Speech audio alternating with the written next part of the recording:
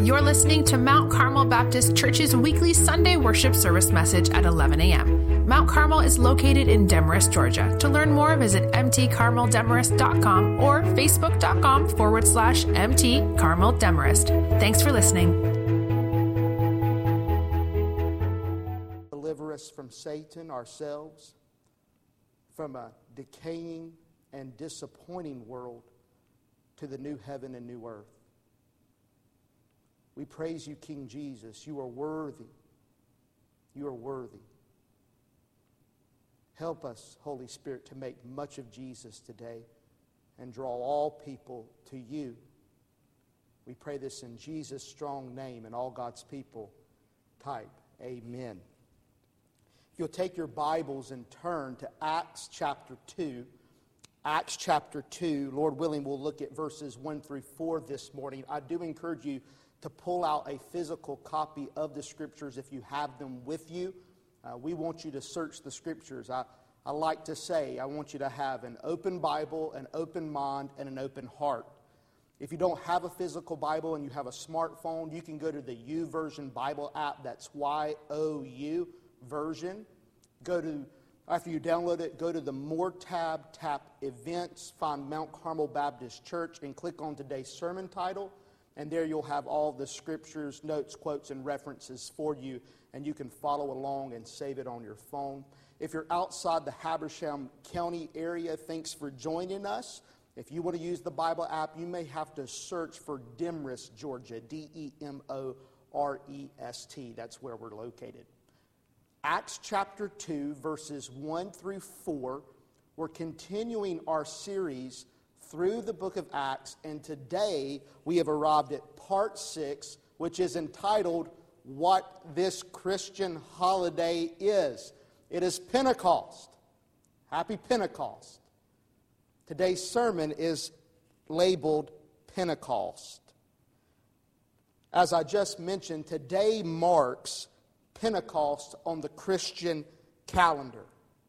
I don't believe there is another Christian holiday that is more shrouded in mystery and surrounded by questions than Pentecost. To be frank, it might surprise most Baptists that today is even Pentecost. So what is Pentecost? And what does Pentecost have to do with you?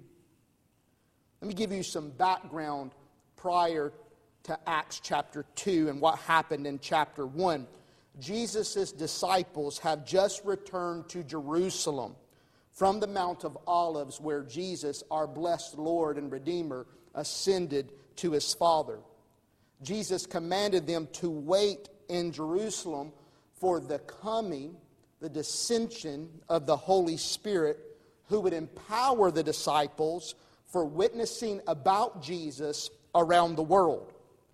While they're waiting on the Holy Spirit, they're united in persistent prayer. There's about 120 followers of Jesus gathered. In the middle of that gathering, we talked about this last week, the Apostle Peter, he stood up and acknowledged that they must replace Judas Iscariot. Judas was the apostle who betrayed Jesus and then committed suicide. So there was a vacancy. And so through discerning the Scriptures, praying and entrusting the decision to Jesus, Matthias filled the apostolic vacancy. And now that their organization, so to speak, is in order, what happens next? Now what? Let's go and read Acts chapter 2, verse 1. It says this, When the day of Pentecost had arrived, they were all together in one place. When the day of Pentecost had arrived, they were all together in one place. The first thing that I simply want you to notice is the situation. The circumstances that the early church, the 120 with the 12 disciples, found themselves in. This is the day of Pentecost. Now, the word Pentecost simply means 50th.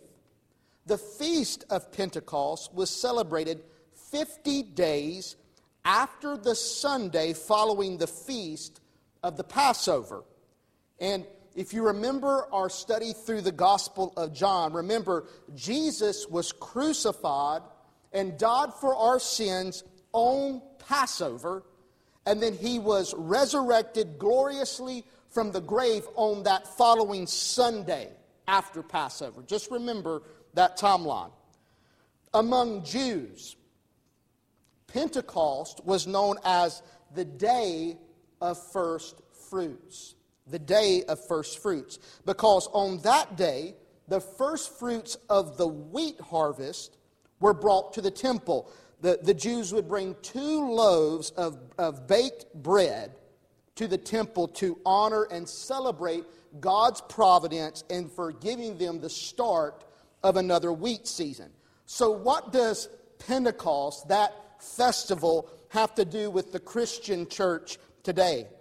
The Spirit's coming on Pentecost relates to that Old Testament first fruits festival. First of all, think of it like this. That festival would have drawn a vast and diverse crowd into where the disciples were in Jerusalem. Just note that. It was packed out.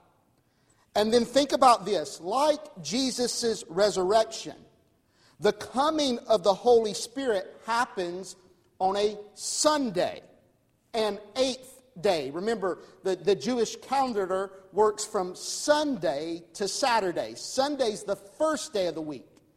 And notice what's happening. We're going all the way to the end of the week, and then we're starting over on a new Sunday. It's an 8th day. And to make this even more unique is that Pentecost falls on the Sunday of the 8th week from the crucifixion and resurrection of Jesus, when Jesus, our Passover lamb, died for our sins to release us from God's wrath and was resurrected from the dead to prove that he actually freed us and forgave us. Now, what does that have to do with Pentecost? The point is this: God's creative work happened on days 1 through 6, if you remember in the book of Genesis, chapter 1. And then he rested on the 7th day, the Sabbath day. And in the New Testament, the New Covenant, when Jesus appears to establish this incredible relationship with God for us, he does these things on the 8th day, the Sunday following the Sabbath. So Jesus is resurrected to new life on the 8th day. The Holy Spirit descends upon the church on the 8th day of the 8th week past Jesus' crucifixion and resurrection. What am I trying to say? It's simply this: God is starting something brand new.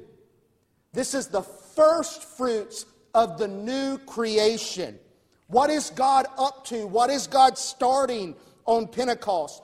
First, God started His church. He started His church.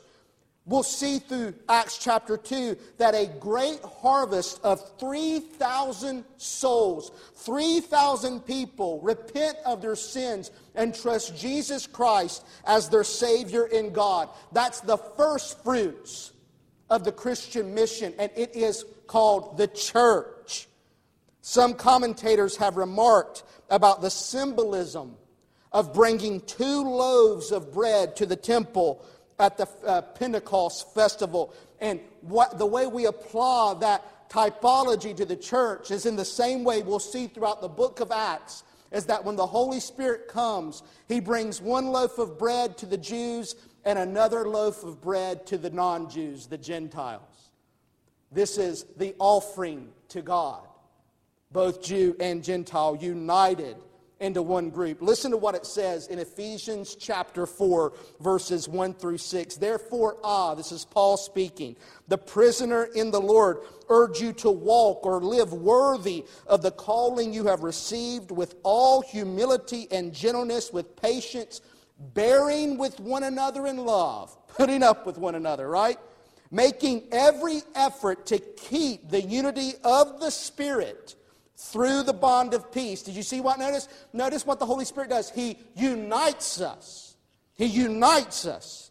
There is one body and one Spirit, just as you were called to one hope at your calling, at your salvation. One Lord, one faith, one baptism, one God and Father of all, who is above all and through all and in all.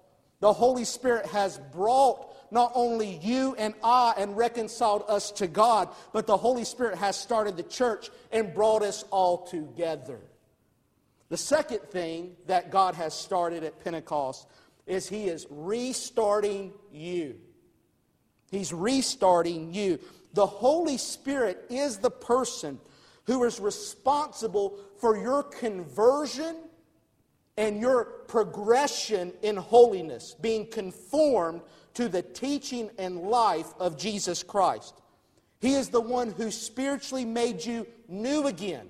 And He's the one that helps and causes you to spiritually grow. You are the Holy Spirit's new work. Thank God the Holy Spirit is still working on me, and He's still working on you. That's good news. Philippians 1:6 puts it this way.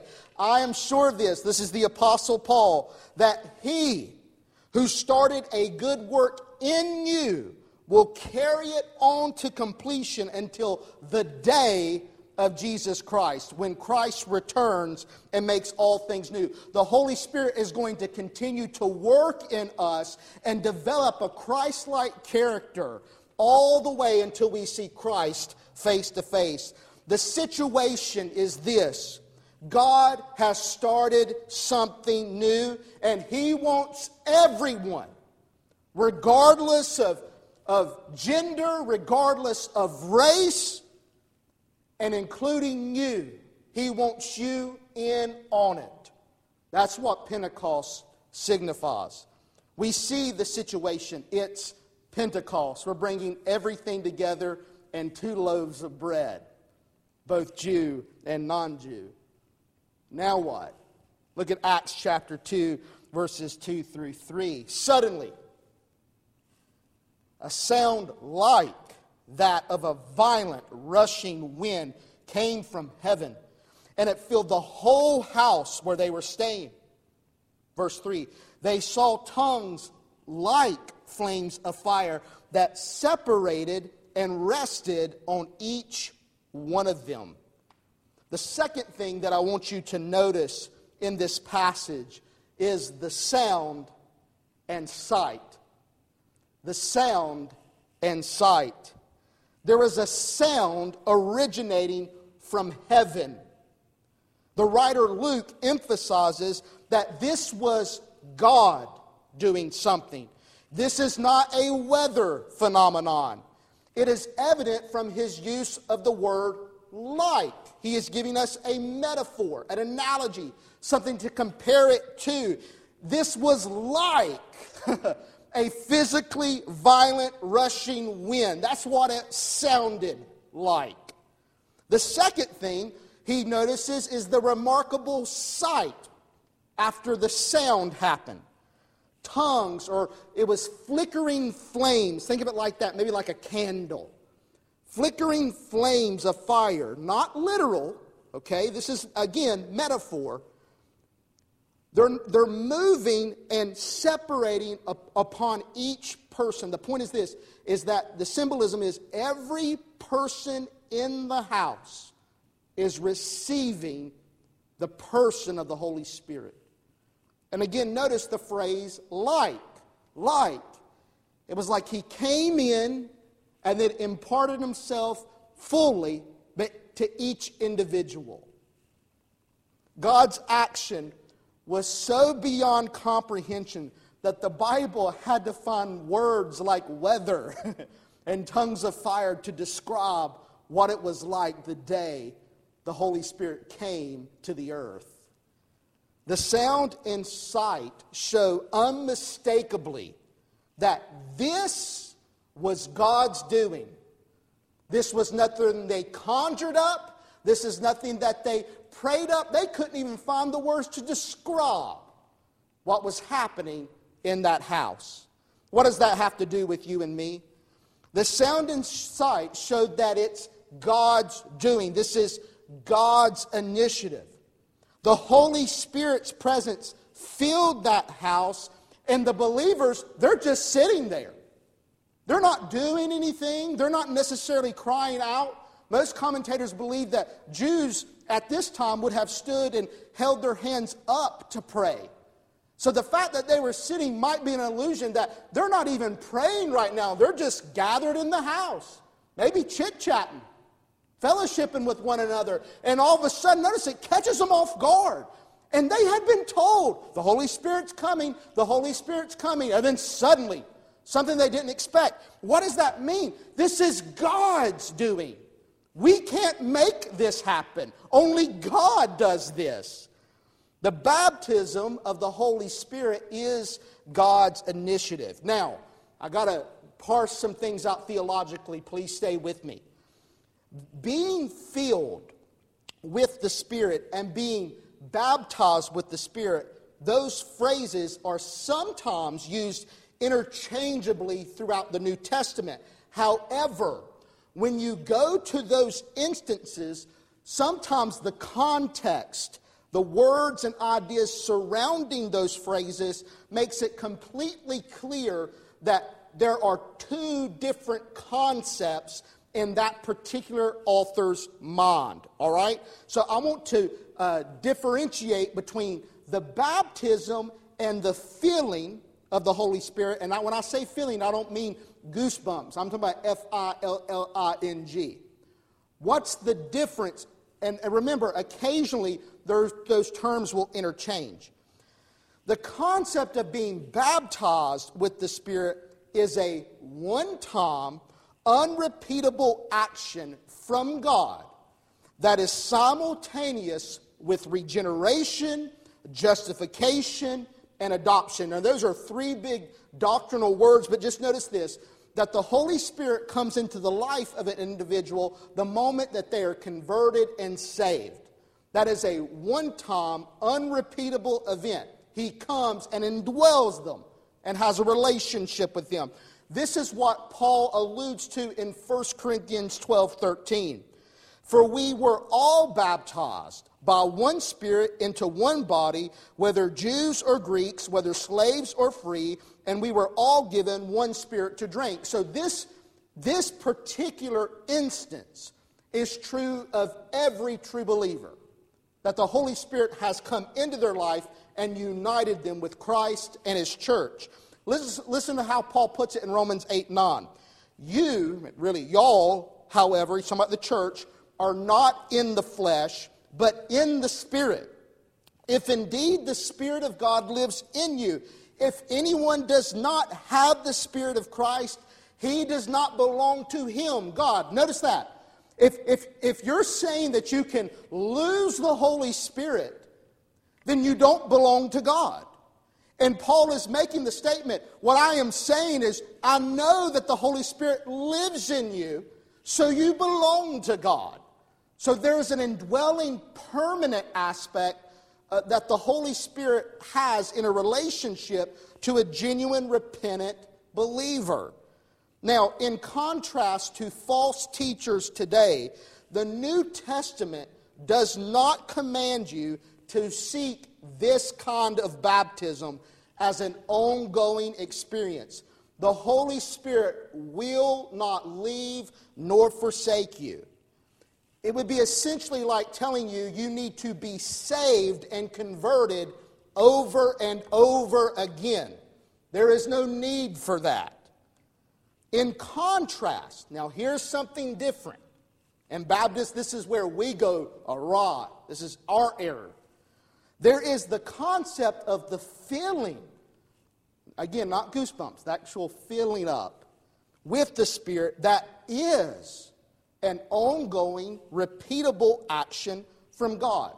And it's actually really simple to see in the Scriptures if you just read the book of Acts.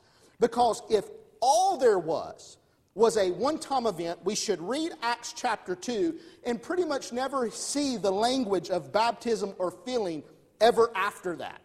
But listen to this.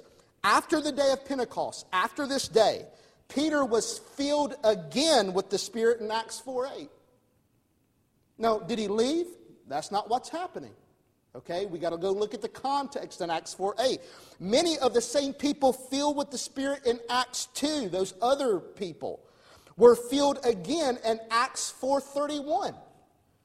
Acts 6:5 describes the deacon Stephen as being a man full of faith and full of the Holy Spirit. Yet, it says in Acts 7:55 that he was filled again.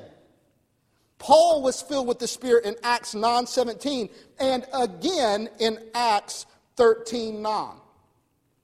So there is a separate type of an experience with the Holy Spirit that does seem to be ongoing and repeatable. While there's no command to be baptized or resaved or reconverted over and over again, God does command believers to be filled with the Spirit. Okay, and I love the command. Notice the command's a passive. Y'all it's literally, keep on being filled with the Spirit. It's in Ephesians chapter 5, verse 18. And don't get drunk with wine, which leads to reckless living. That's not spiritual control, but notice this. But be filled by the Spirit. Keep on being filled by the Spirit is how you can read that. Now, how do we do this? What's this supposed to look like? Believers, true believers, are supposed to be yielding, surrendering moment by moment to the leadership of the Holy Spirit. We put it this way in the Bible. We walk by the Spirit. Walk is a metaphor for living. We go about our life following the empowerment and leadership of the Holy Spirit. Listen to what Galatians 5:16 says. I say then, walk by the Spirit. Follow Him. Live your life after the Spirit. And you will certainly not carry out the desires of your flesh, your sinful desires. The Holy Spirit in you is hostile. He is there to wage war against sinful passions, desires, and devices that's in your mind and heart. He's there to go and kill them off and replace them with His fruit, good things. That's what He's there to do. And how we do this is when we have a decision, a moment in our life where whether we can feed the flesh and satisfy ourselves or yield and surrender to the Spirit. When we do that, He fills us up. He gives us the strength and the power to keep moving forward in holiness and equipping us and empowering us to become the witnesses that God wants us to be. How do we yield? How do we follow the Spirit? How do we stay or be kept on being filled with the Spirit? Listen to this. I think it has a lot to do with self-awareness. Self-awareness. Realize your spiritual poverty. You are completely spiritually bankrupt. We cannot love God or love people without the smallest bit, a fiber of God's grace. We would destroy one another if it wasn't for the grace of God. Realize you are spiritually empty. We don't have anything to offer. Realize you are totally depraved. There is no good thing that dwells in us. Realize that we have no spiritual health. We have no spiritual power. We are left with nothing else but to be desperately dependent upon the Holy Spirit for love, strength, and self-control. Again, I've said this before, but the older I get, the more I realize what a miracle of God it is for a young man or young woman to exhibit self-control. And here's what happens. As we walk in spiritual impoverishment, we recognize our own destitution, the Holy Spirit will keep on filling us up. The point is, if you have never been baptized, that's the one-time, unrepeatable experience of the Holy Spirit where He comes and dwells and has a relationship with you, then I am calling you to be saved today. Repent of your sins and trust Jesus as your Savior. And the moment you do, the Holy Spirit will come into your life. and change you, begin working on you. But if you're already saved, you're converted, you're not to try to become like Christ in your own power. If you could, Jesus would not have died for your sins, and the Holy Spirit would not have come. If you want to progress in holiness and God's purpose for your witness in your life, then you need to continue to yield to the Holy Spirit and be self-aware of your own spiritual poverty. And the way you can find someone who is spiritually aware of their own self and sinfulness and wickedness, you will find that person to be a prayerful person. They're always speaking to God, and they'll always be singing to God. It's one of the fascinating things. Their minds are washed in the Word of God. They're desperately dependent upon Him. So, we see the situation. It's Pentecost. The sound and the sight make sure we know that this is God's doing. We can't do this. What about the last verse? Notice what it says in Acts chapter 2, verse 4. It says, "Then they were all filled with the Holy Spirit." And notice what happened. "And began to speak in different tongues as the Spirit enabled them." The third thing that I want you to see is the speech. The speech. The Holy Spirit empowered or enabled them to speak or witness supernaturally. We call this the gift of tongues. The Holy Spirit inspired cross-cultural witnessing from the beginning. The ability to reach every ethnic group, everyone for Jesus Christ. That should tell you something about the purpose of the church and what the Holy Spirit longs to do in the church. He wants to bring everyone together. We stand up for one another. We love one another, regardless of race, regardless of economic status, regardless of education. Whatever thing we want to find to separate us from one another, the Holy Spirit wants to tear down that wall. Luke presents tongues here in Acts chapter 2, not as incoherent or unintelligible babble that you'll see on most television today. It's actually quite the opposite. Throughout the New Testament, if the supernatural gift of tongues occurs, I need you to see this. It's expected, the expectation in Acts or in 1 Corinthians is that the speaker, the person speaking in tongues, or the person hearing the tongues should expect some natural or supernatural interpretation by either the speaker or the hearer. You'll see in a moment that it's clear that the audience knows they're speaking in their own tongue, that the people that gather, they hear the message. Their question is the significance of it. What does it mean that these Galilean backwoods, uneducated men can speak to all of us in different languages? What's the purpose? And that's when Peter stands up to tell them the prophecy of Joel chapter 2 being fulfilled. But tongues, I need you to see this, is worship in real existing languages that believers don't learn naturally. It's imparted to a believer. But they are intelligible languages. They are coherent. It does have communicative meaning.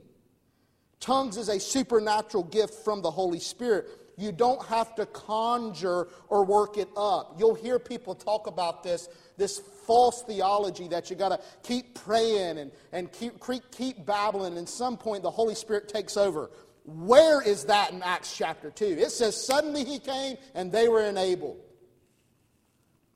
False teachers assert that every true believer must speak in tongues. That is a false theology.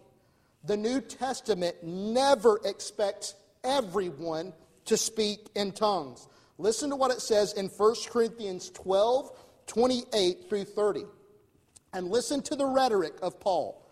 And God has appointed these in the church. First, apostles. Second, prophets. Third, teachers. Next, miracles. Then gifts of healing, helping, leading, various kinds of tongues. There you go, you see it. And then he asked rhetorical questions. And the answer to these rhetorical questions are an absolute no. Here it is. Ready? You can type it in if you want to. Are all apostles? No. Not everyone in the church is an apostle. Are all prophets? No. Are all teachers? No. Do all do miracles? No. Do all have gifts of healing? No. And then listen to this. Do all speak in tongues? And somehow we have teachers that go, yes, they cannot read their Bible. No. And then notice the last one, do all interpret? No. If you answer yes to one, you've got to answer yes to the rest. Let me tell you what the New Testament does expect if you are filled and baptized with the Holy Spirit. Number one, you are to speak to every ethnic group.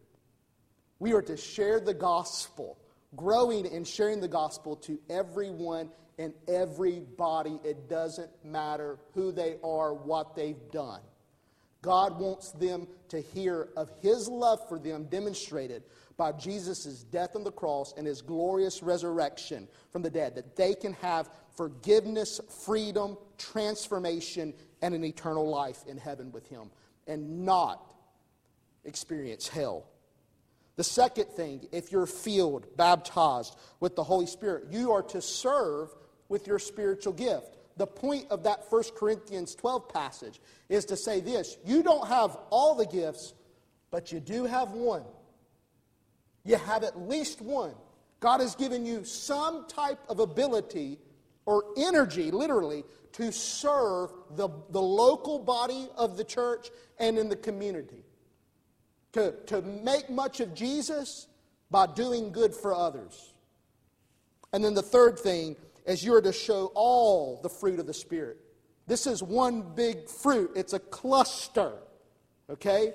But we're to continue to exhibit, grow in love, joy, peace, patience, kindness, goodness, faithfulness, gentleness, and self-control. Those three things, speaking, serving, and showing the fruit of the Spirit, those are expected of every believer. If you're not progressing in speaking the gospel to everyone, serving with your spiritual gift, or showing all the fruit of the Spirit, you have every reason to worry about whether you're a true believer. But not because whether you've spoken tongues or not.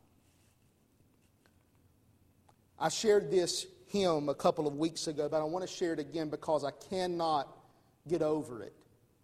About the prayer that's in this hymn. And I said it's called Have Thine Own Way. Listen to the words and how it applies to us in today's message and to what we should be thinking, meditating, and praying for. It says, have thine own way, Lord, have thine own way. Thou art the potter, I am the clay. Mold me and make me after thy will. Notice this. While I am waiting, yielded and still. We're waiting on God's work. We can't produce that work. We're desperately dependent upon Him, resting in His power and goodness. And then this other verse says, have thine own way, Lord, have thine own way. Hold over my being absolute sway. You influence me, God. Fill with thy Spirit till all shall see Christ only always living in me.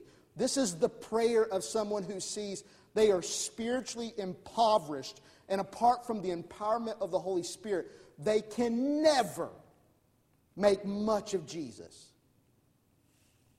Our blessed Lord Jesus wants to bless all of us with the baptism, that one-time, unrepeatable action of salvation and conversion, to transfer us out of the domain of darkness into His beloved Son's kingdom, to escape the wrath of hell and to enjoy eternal life with Christ. He wants us to experience that, and the Holy Spirit is the one who will convict you, regenerate you, justify you, and make you a part of God's family. But not only is that Jesus' desire for you, but He wants you to have this ongoing experience of being filled with the Holy Spirit. That's a facet of the Holy Spirit's ministry in us. We can't do it without Him.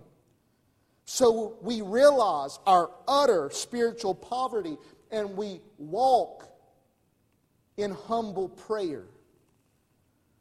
And we ask for His leadership and His empowerment.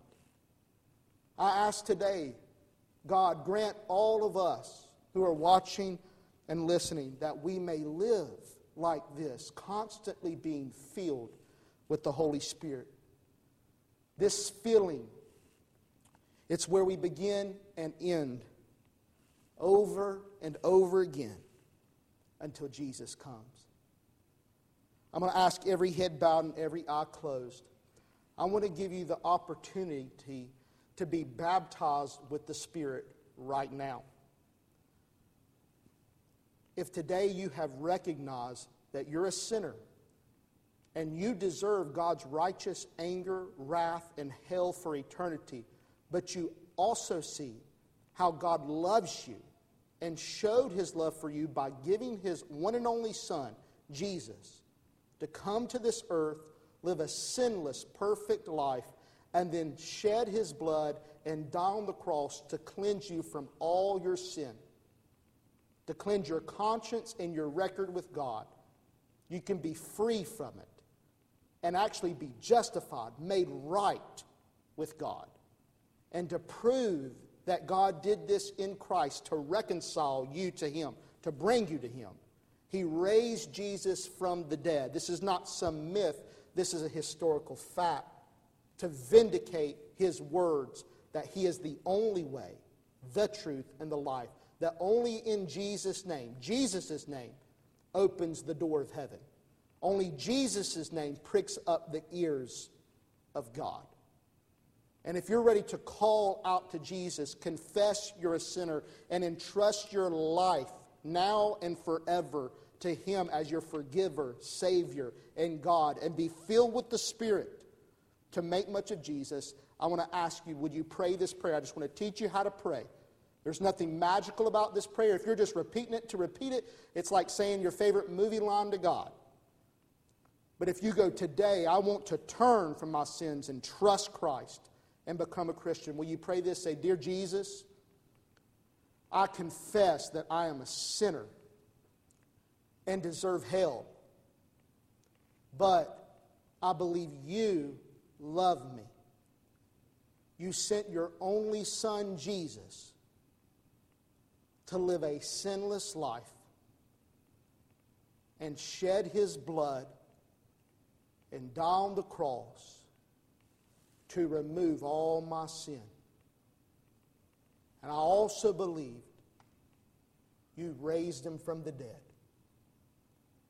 Jesus, please forgive me. Be my God. I give my life to you. Baptize me now in the Holy Spirit. Now here's the two things that I want you to do if you just prayed that prayer. You can do one of two things. One, you can go to our website and go to mtcarmeldemarest.com/baptism. Baptism. You could read more about it, but I want you to fill out that form. And here's what happens. You just made a personal, private confession and commitment to Christ. And if it was done in genuine repentance and faith, He has heard you, and by faith, He has saved you, and the Holy Spirit now has a relationship with you. He dwells in you. But the way we make that public to the world is through water baptism. So you've been spiritually baptized, you need to be water baptized. And it symbolizes this. When we go under the water, we're saying that we identify with Jesus' death for our sins. And when we come up out of the water, it's saying we believe and identify with Jesus' resurrection and this new life in the Holy Spirit that He's given us.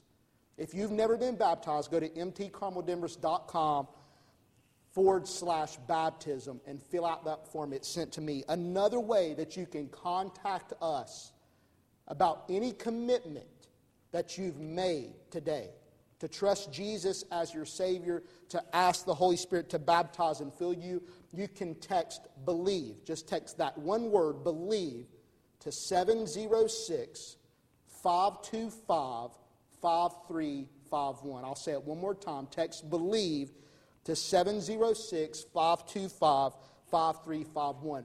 And it gives us an opportunity just to communicate with you.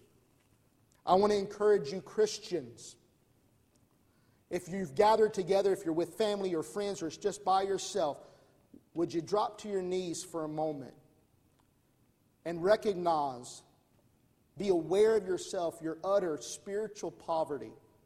And without the filling of the Holy Spirit, we cannot speak the gospel, we cannot serve one another, and we cannot show the fruit of the Spirit. And if there's one of those areas, and if you're like me, it's all three. We're all working, God's working on all three of them. But if there's a particular one in which the Holy Spirit has identified that we are not giving to His leadership and not trusting His empowerment to change us, we just make up, well, I'm just an angry person. I'm just an unforgiving person. I'm just a shy person. I just like to be to myself. And I can make those excuses all day long. The Holy Spirit's there to say, yes, you are, but I'm not, and I can help. So would you pray for His help? Pray. Thanks for listening to Mount Carmel Baptist Church's weekly Sunday worship service message. Mount Carmel is located in Demorest, Georgia. Please join us this Sunday at 11 a.m. To plan your visit, go to mtcarmeldemarest.com.